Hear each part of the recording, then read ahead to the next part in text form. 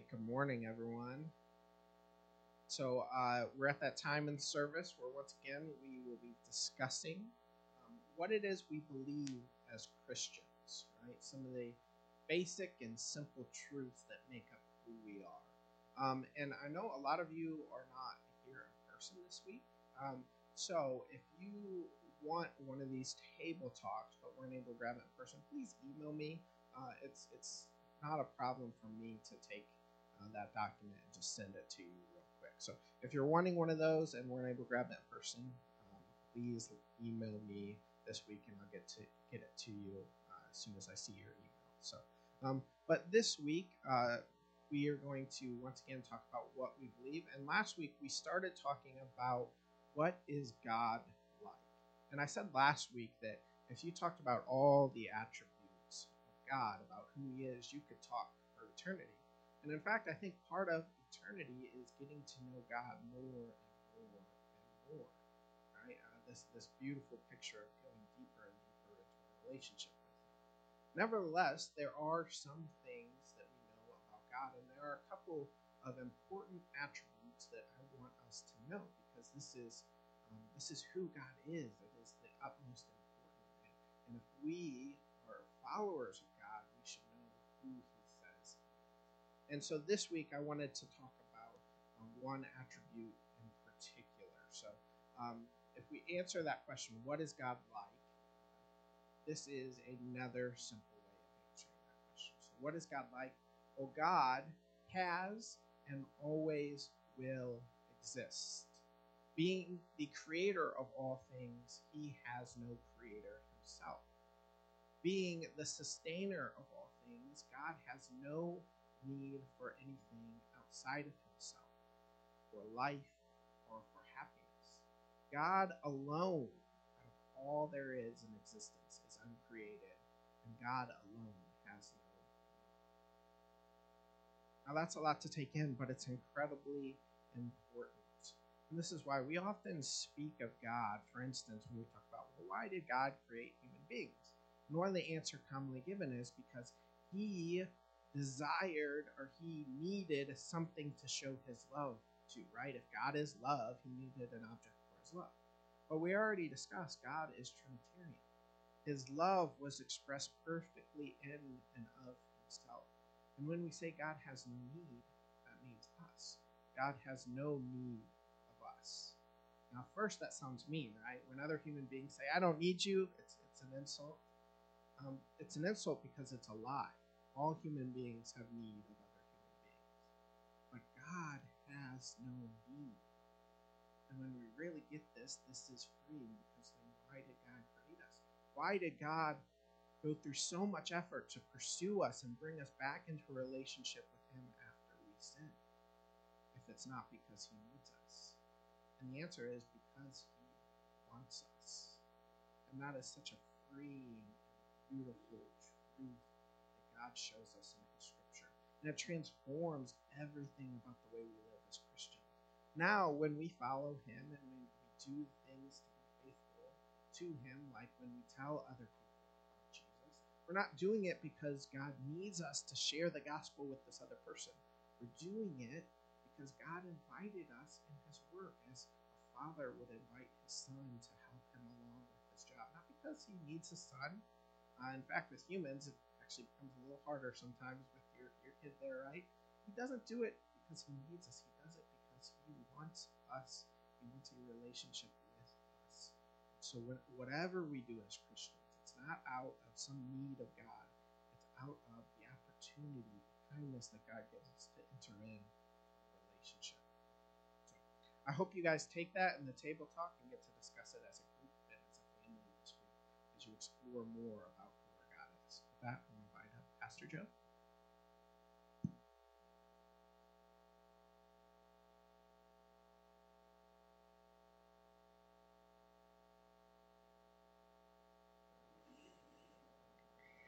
I love what Josh had just shared there about we get to share in our Father's work.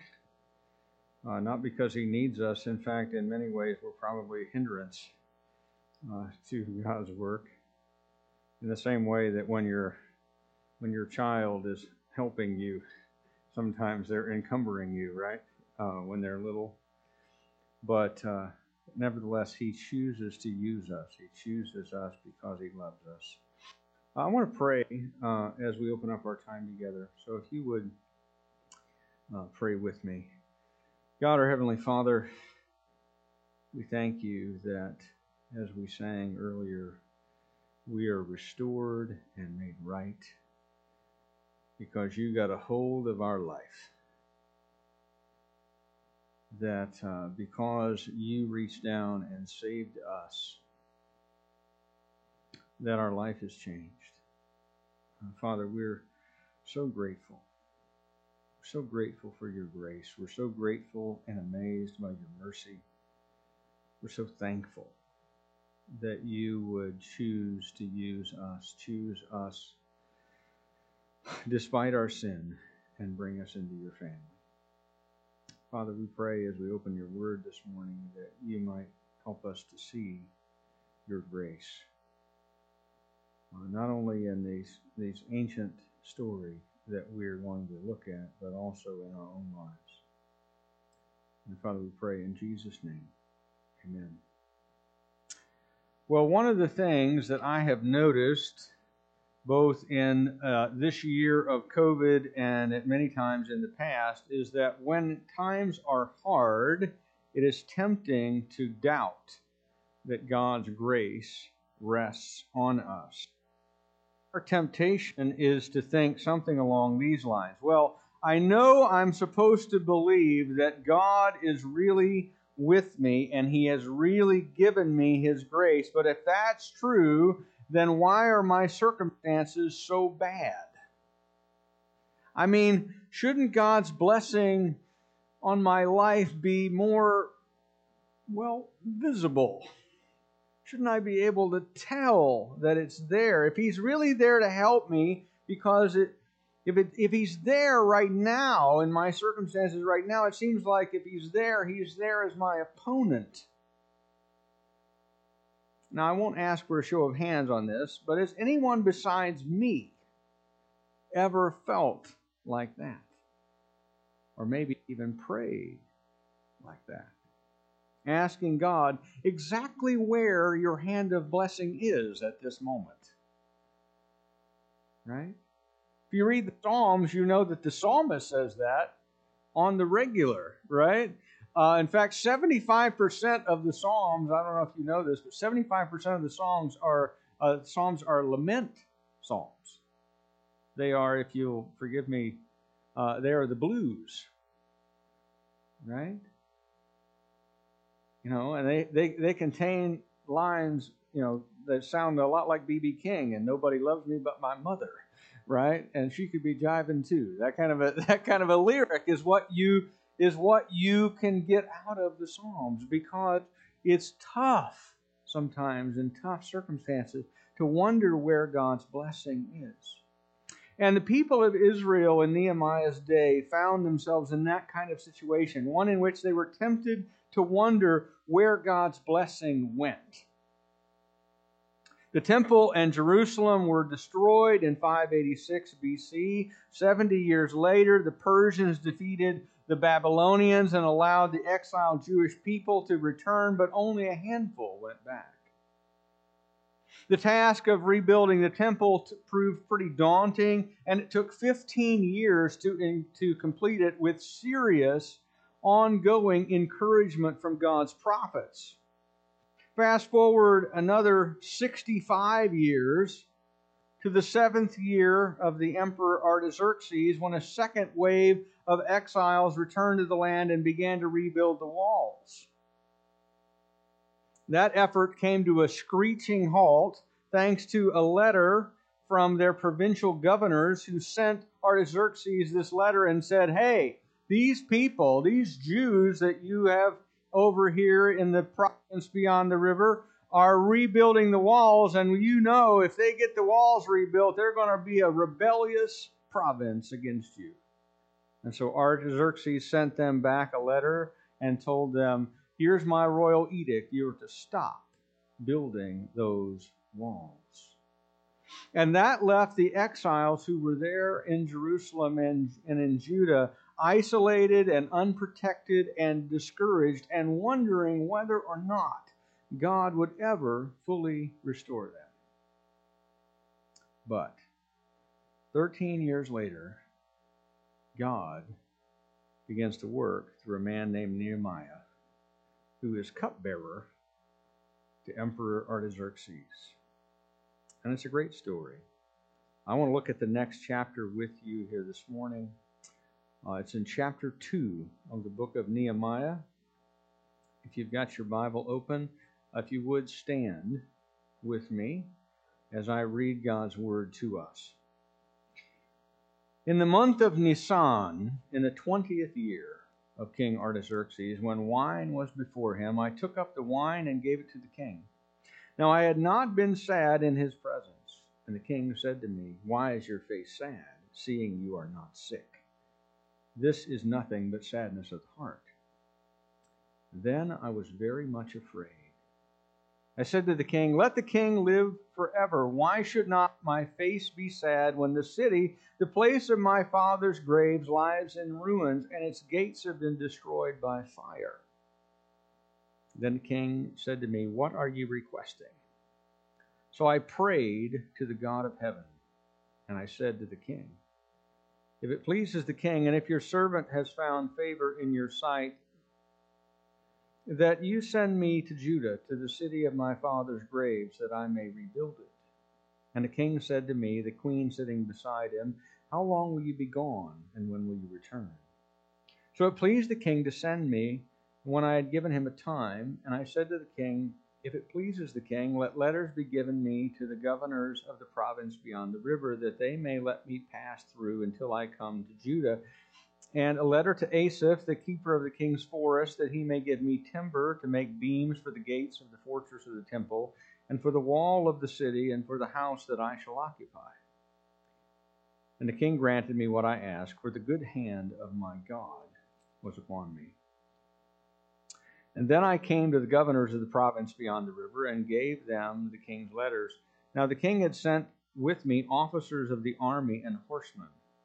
But when Sanballat the Horonite and Tobiah the Ammonite servant heard this, it displeased them greatly that someone had come to seek the welfare of the people of Israel. So I went to Jerusalem and was there 3 days. Then I arose in the night, I and a few men with me, and I told no one what my God had put into my heart to do for Jerusalem. There was no animal with me but the one on which I rode. I went out by night by the valley gate to the Dragon Spring and to the Dung Gate, and I inspected the walls of Jerusalem that were broken down, and its gates that had been destroyed by fire. Then I went on to the fountain gate and to the king's pool, but there was no room for the animal that was under me to pass. And then I went up in the night by the valley and inspected the wall, and turned back and entered by the valley gate, and so returned. And the officials did not know where I had gone or what I was doing, for I had not yet told the Jews, the priests, the nobles, the officials, and the rest who were to do the work. Then I said to them, "You see the trouble we are in, how Jerusalem lies in ruins with its gates burned. Come, let us build the wall of Jerusalem, that we may no longer suffer derision." And I told them of the hand of my God that had been upon me for good, and also of the words that the king had spoken to me, and they said, "Let us rise up and build." And so they strengthened their hands for the good work. But when Sanballat the Horonite and Tobiah the Ammonite servant and Geshem the Arab heard of it, they jeered at us and despised us and said, "What is this thing that you are doing? Are you rebelling against the king?" Then I replied to them, "The God of heaven will make us prosper, and we, his servants, will arise and build, but you have no portion or right or claim in Jerusalem." Let's pray. God, our Heavenly Father, again, we thank you for your word. We pray that you might speak to us by your Holy Spirit in it and through it. And Father, may our hearts respond. We pray in Jesus' name. Amen. Please be seated. Well, there's a lot we can learn from these 20 verses or so. There is amazing things you can learn in this chapter about what it means to be a good leader and a good subordinate. from Nehemiah's example. Studying the book of Nehemiah to learn how to lead well is a study worth doing, but I don't think that that's the primary reason why God included this book in our Bibles. I think the chapter here is primarily given to teach us how to trust God's good hand in spite of our circumstances. In fact, that idea that God's hand is with His people and that we should trust God in our circumstances, even though they're tough, is repeated twice in this chapter. Just 20 verses, about once every 10 verses, you get a reminder that God's good hand is with His people. And it's the idea, it's a vivid metaphor. It's the idea that God doesn't really have hands. God is a spirit, amen. But it's a personification, a way of speaking about God as if He were a human, and that His hand of blessing, His hand of grace, is there to help us through the circumstances we face and to accomplish His good purposes. And we see 3 examples in this chapter of how God's good hand works to encourage us to trust Him in our circumstances too. So I want to show you these 3 things. The first example that we see of God's good hand is how God's good hand overcomes governmental resistance. God's good hand overcomes governmental resistance. Remember, Nehemiah was cupbearer to King Artaxerxes. This is the 20th year of Artaxerxes' reign.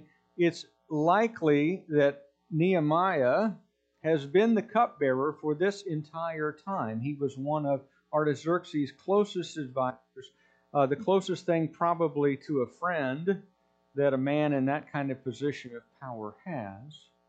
And it's very possible, therefore, that Nehemiah was the cupbearer to the king 13 years earlier when Artaxerxes had made his royal edict forbidding the rebuilding of the walls of Jerusalem.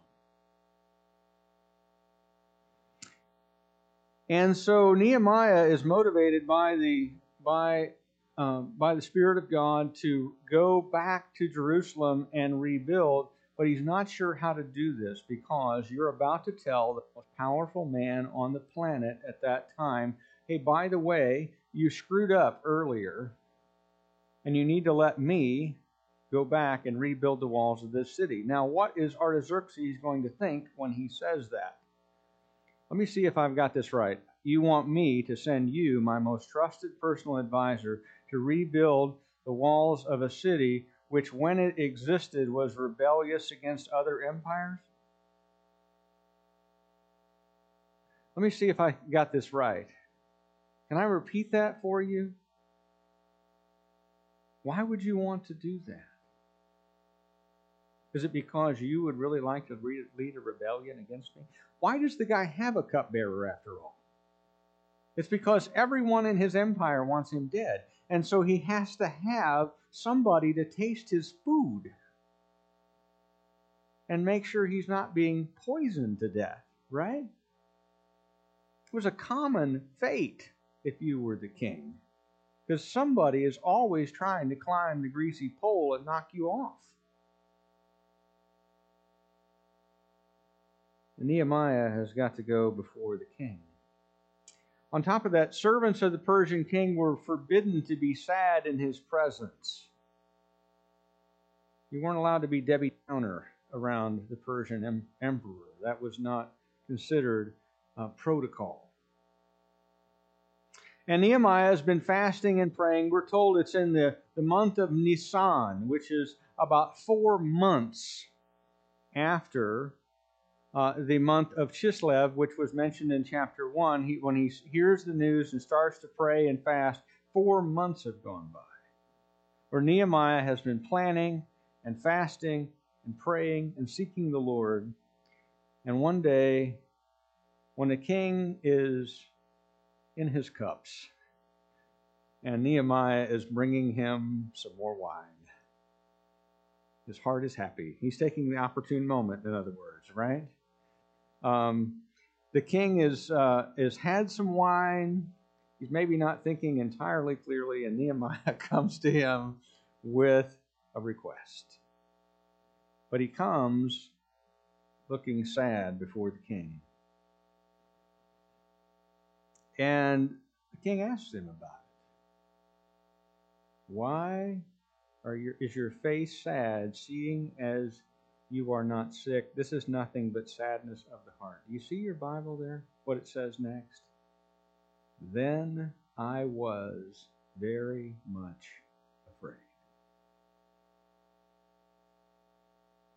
Again, you're not supposed to be sad in the presence of this man. And of course, his greatest fear is that his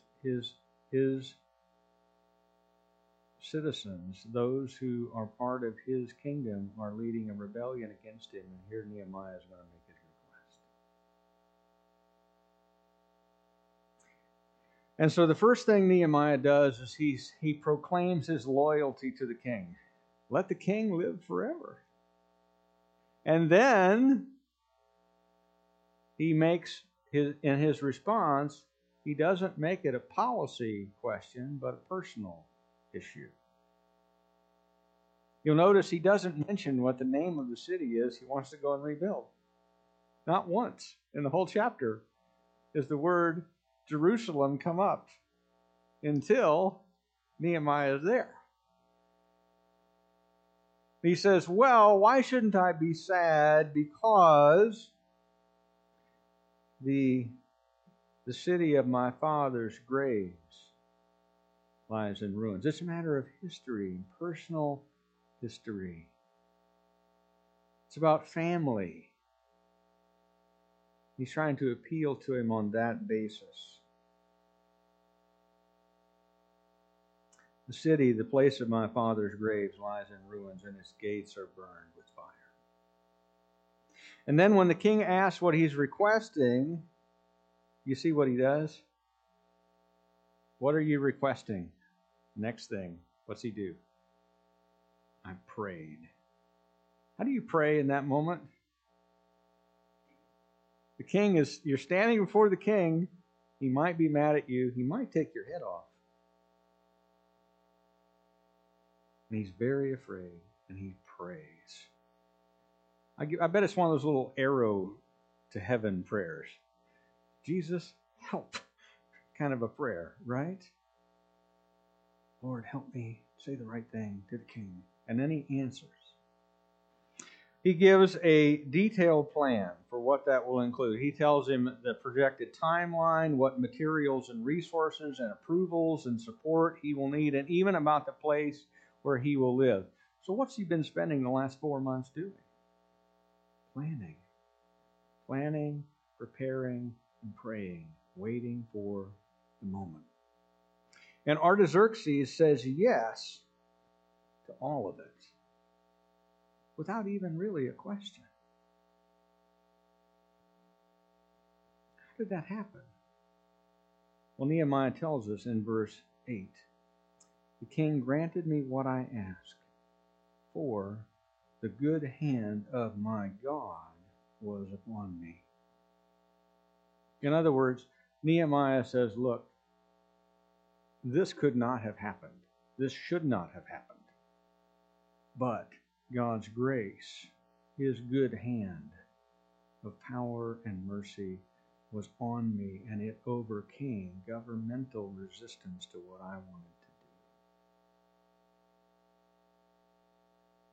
do. God's good hand is sufficient to overcome governmental resistance. Amen? Next, we see God's good hand is also sufficient to overcome overwhelming obstacles. Look with me at verses 9 through 16. These are amazing verses that describe an incredible challenge. When Nehemiah shows up in Jerusalem, he's accompanied by an armed escort. There are cavalry that are with him. He is a high official, remember, so he's not coming, on the sly, in secret. Nobody knows he's arrived. There's a giant armed entourage that arrives with him. And when he gets there, he gets there in a fraught situation because as the king's cupbearer, he outranks everyone else in the province. And he has authority from Artaxerxes himself to carry out the task. And have y'all ever watched any cop shows on TV? Right?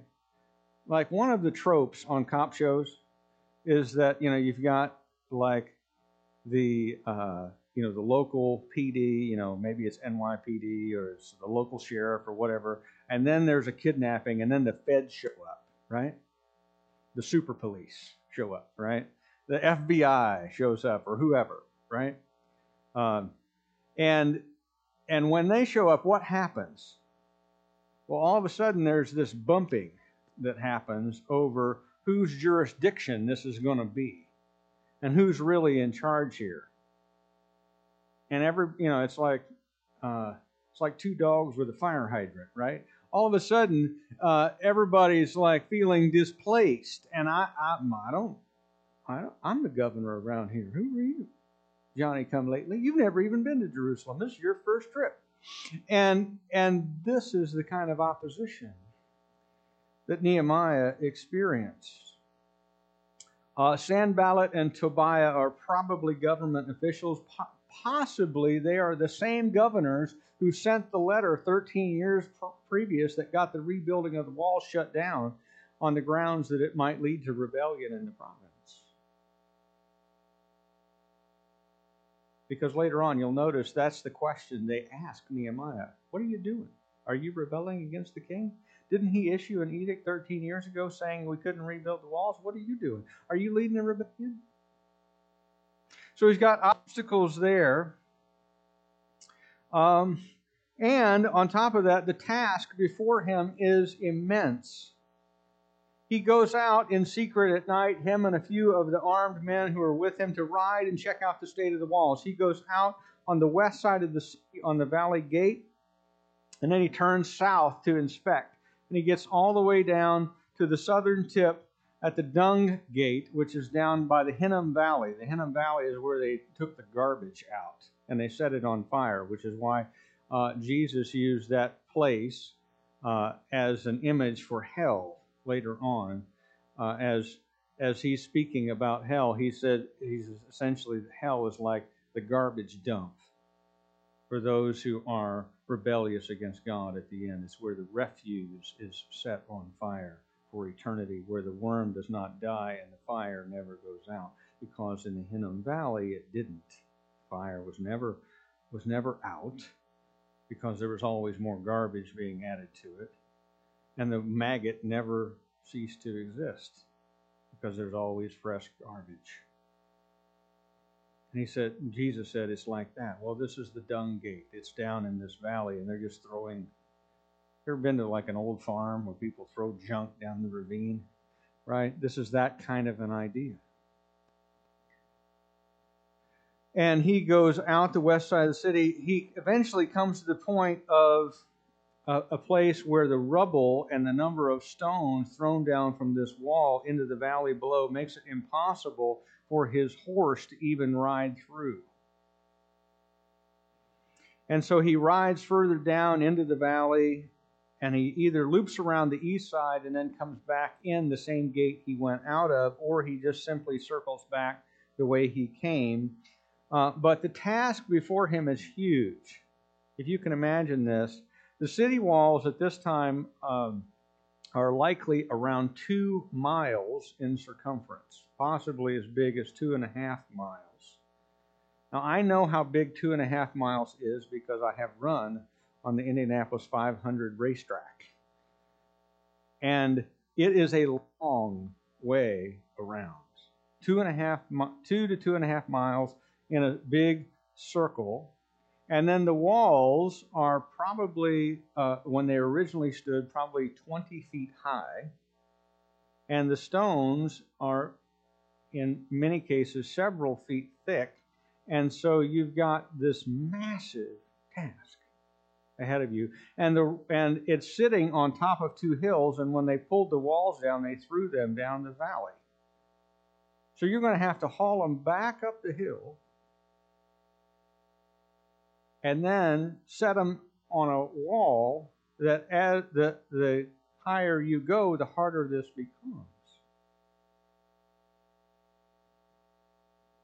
It's an overwhelming obstacle. And how are you going to rebuild something that massive with much of it thrown down a great distance and use a discouraged and oppressed populace that failed to do so earlier? They haven't rebuilt the walls in 140 years. No one alive has ever seen these walls standing. How are you going to do it? The answer is you're not. Unless you know what Nehemiah knows, that God's good hand is on you. And he believes and he knows that God's good hand of grace and power is sufficient to overcome even these overwhelming obstacles, even the opposition of the government officials who are already there, even the just enormous size of the walls and the task that is here and the amount of labor and work that will require. This is more than laying bricks up the side of your house. This is enormous amounts of labor, requiring a huge effort. But Nehemiah knows that God's good hand is on him and on this task. And so he believes that it can overcome overwhelming obstacles. And it can also overcome spiritual enemies to accomplish his good purposes. You know, in verses 17 to 20, what you see in this last paragraph is Nehemiah gathering up all of the leaders, all of the priests, the noblemen, the governors, all the people who will be necessary to do the work of rebuilding. And he reminds them not only of the necessity of the task before them. Hey, do you see how much trouble we're in? And of course they do. But also of the fact that God's good hand is with them. He points to the fact that, look, God has already overcome the biggest obstacle that we had, which was the opposition of our emperor. And God has given me everything I have asked for free from that very emperor who was earlier opposed to what we're doing. Imagine that. Not only was the emperor opposed before, but now he's financing the project. Think about that. God not only got this guy to change his mind, he got him to fund it. How does that happen? Because God's good hand was with them. And as a result of Nehemiah's testimony and his encouragement of the people, they're all enthusiastic about rebuilding. Let's do it. Let's rebuild. Well, I say all, not all. There are some opponents. Remember Sanballat and Tobiah? Well, now they're joined by another man, Geshem the Arab. These men who are likely people whose Nehemiah's arrival had displaced out of their positions of authority. They are determined to not let that stand and to displace Nehemiah and to deceitfully make it appear as if he is trying to reestablish Jerusalem as a rebellious place with himself as king. And I don't think their opposition is simply about their power. There's certainly part of it. I think part of it is religious in nature. It mentions that Sanballat, they calls him the Horonite. There is a city in Israel that is called Beth Horon. And it's possible he was from there, and that's why they called him that. But Sanballat is not a Jewish name. You know what nationality it is? Babylonian. Do the Babylonians worship Yahweh, the God of Israel? No. How about the Ammonites? Tobiah is an Ammonite. No. They have another god that they worship, pagan god, a god who requires child sacrifice. And then there's this other fellow that we meet, Geshem the Arab. He's from Arabia. He's probably a descendant of either the Ishmaelites or the Midianites. He is not a follower of Yahweh either. And so it's not just that these guys were worried about political power. They don't want this place reestablished for spiritual reasons either. Excuse me. These are pagan, God-worshiping spiritual enemies of Israel. These are ancient enemies of Israel. And they would like to thwart God's good purpose. But notice Nehemiah's response. He says, the God of heaven, in other words, not the one you worship, but the one that we do, will make us prosper, and we, his servants, will arise and build. But you have no portion or claim or right in Jerusalem. In other words, God's good hand of grace and power will enable us to accomplish his good purpose, and you will miss out on the blessings that come from that worship, not because you're opposed to the project that we are doing, but because you are opposed to God. It wasn't that foreigners couldn't enjoy the blessings of being part of the people of Israel. Amen? If you doubt me on that, remember Rahab. She was Canaanite. Remember Ruth, the Moabitess. Remember the queen of Sheba who came and listened to Solomon and came and went home a worshiper of the true God. It's not that foreigners couldn't be part of the blessings of Israel, but you had to be willing to come under the nation of Israel and worship her God. And these people aren't opposed to God. And so Nehemiah says what is true about them, that you have no right or share or claim. You have no inheritance here. This is not yours to enjoy. And the reason is that you're a spiritual enemy. You can't put yourself in opposition to God on the one hand and enjoy his blessings on the other. Well, now, where does this story leave us here in 2021? We aren't called to rebuild something physical like a wall, but it is true that we have much to rebuild here as a church in our community. Much to rebuild. We have fellowship and relationships that are badly in need of rebuilding. In fact, going forward here this spring and summer, as we're able to, one of the things that the elders and I would like to do is to see us form some groups that are not necessarily Bible study oriented, but are just fellowship oriented, to get people connecting with one another again. I don't know if you've noticed, but one of the things that we've lost after church, everybody just leaves. People don't hang out and talk anymore. Even though the coffee shop's open, people don't come in early to visit with one another as we did. We've lost that. And by the way, is that a bad thing? Yes. We don't have as many folk coming to Sunday school anymore, or in person to church. And is the purpose of those things important? Yes, we need to be taught God's word, but equally important are the relationships that need to be rebuilt. And so we're going to be focused on that. We've lost much of our outreach. Not that we're not doing any, but much of the outreach of the ministry of the church has had to go away for various reasons. We're going to have to rebuild it. Many of us have become discouraged, just like the people of Israel were.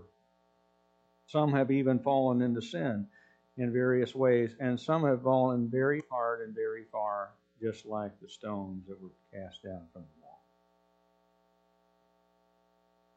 And there is a great need in our church right now for repentance and encouragement and restoration and regaining what we've lost so that we can fully function in the community again as God intends.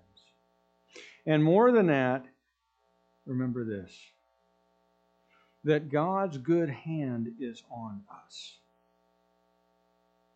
God's good hand is here for abundant blessing in this season that we are in right now.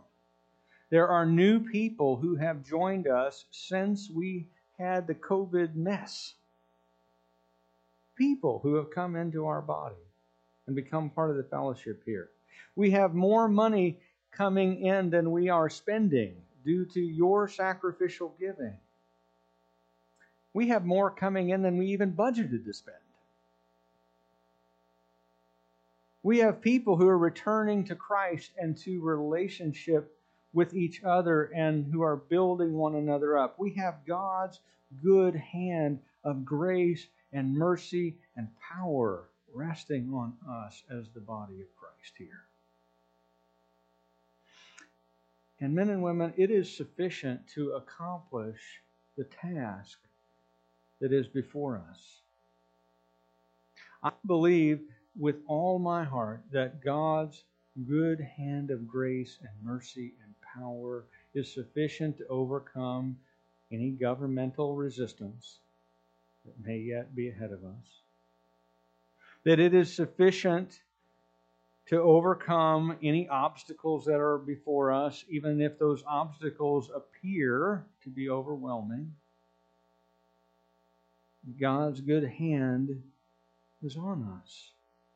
And that we can rely on God's grace and that He will show up for us in the same way that He showed up for Israel and with Nehemiah. And there is no question in my mind that God's grace and power is sufficient to overcome spiritual opposition too. Because greater is He who is in you than he who is in the world. Amen? And greater is God's grace to His people than any spiritual opposition that we encounter. And we will probably, in fact, I believe we are encountering some. I believe the devil's working overtime this year. He's gotten double shifts going, right? And everybody is pulling extra hours in the demonic realm because of the number of people that are disconnected and isolated from God and from one another. And so then they're pouring themselves into addictions of various types and kinds. And they're isolated and lonely, scattered. And some of them, isolated, lonely, and scattered, are part of our church. But some of them are not. And God has called us both to encourage and to build up one another, as well as to go get those people. To go out to, as the parable says, the highways and the hedges, and to build them up and bring them in to the kingdom as well. And to help them find the life that is really life. And there is no question that God's grace will help us as we move forward. You know how I know? Because it's already promised. Jesus said, remember the last thing He said? Gospel of Matthew, behold, I am with you every day.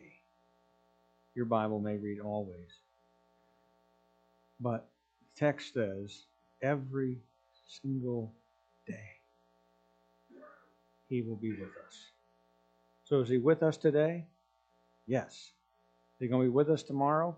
Yes. How do we know? Because He promised He would be. And Jesus always keeps His word. And if God is for us, who can be against us?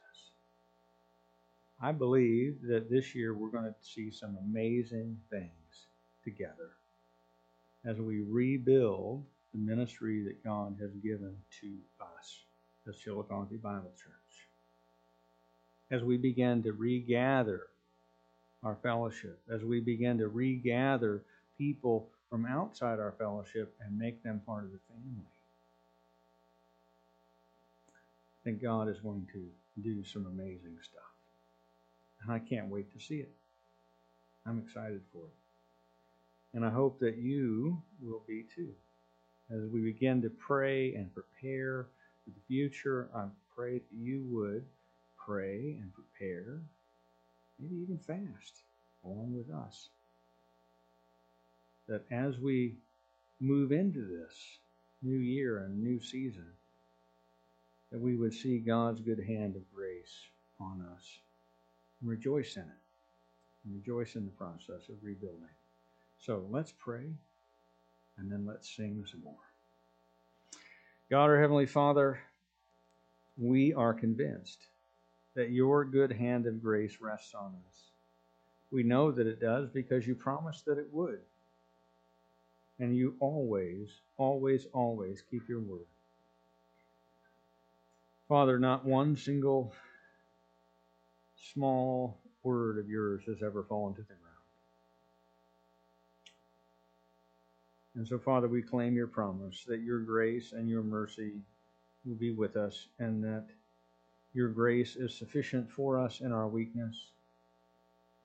Father, I pray that you might encourage every discouraged person, that every person who has wandered into sin would be drawn back and remember that the throne of grace has abundant mercy and help. And that if we confess our sin, he is faithful and just to forgive us our sin and cleanse us from all unrighteousness. Father, I pray that those who are isolated would reach out and would respond when others reach out, that they might overcome their isolation and scattering,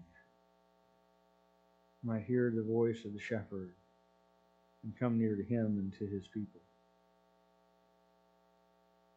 And Father, we pray that we would remember your grace today and tomorrow and the next day, the next week, the next month, the next year. Help us to remember your grace, that your good hand of grace and power is sufficient to overcome every form of resistance, every obstacle that lies before us as we trust you. And Father, we pray these things in Jesus' name. Amen.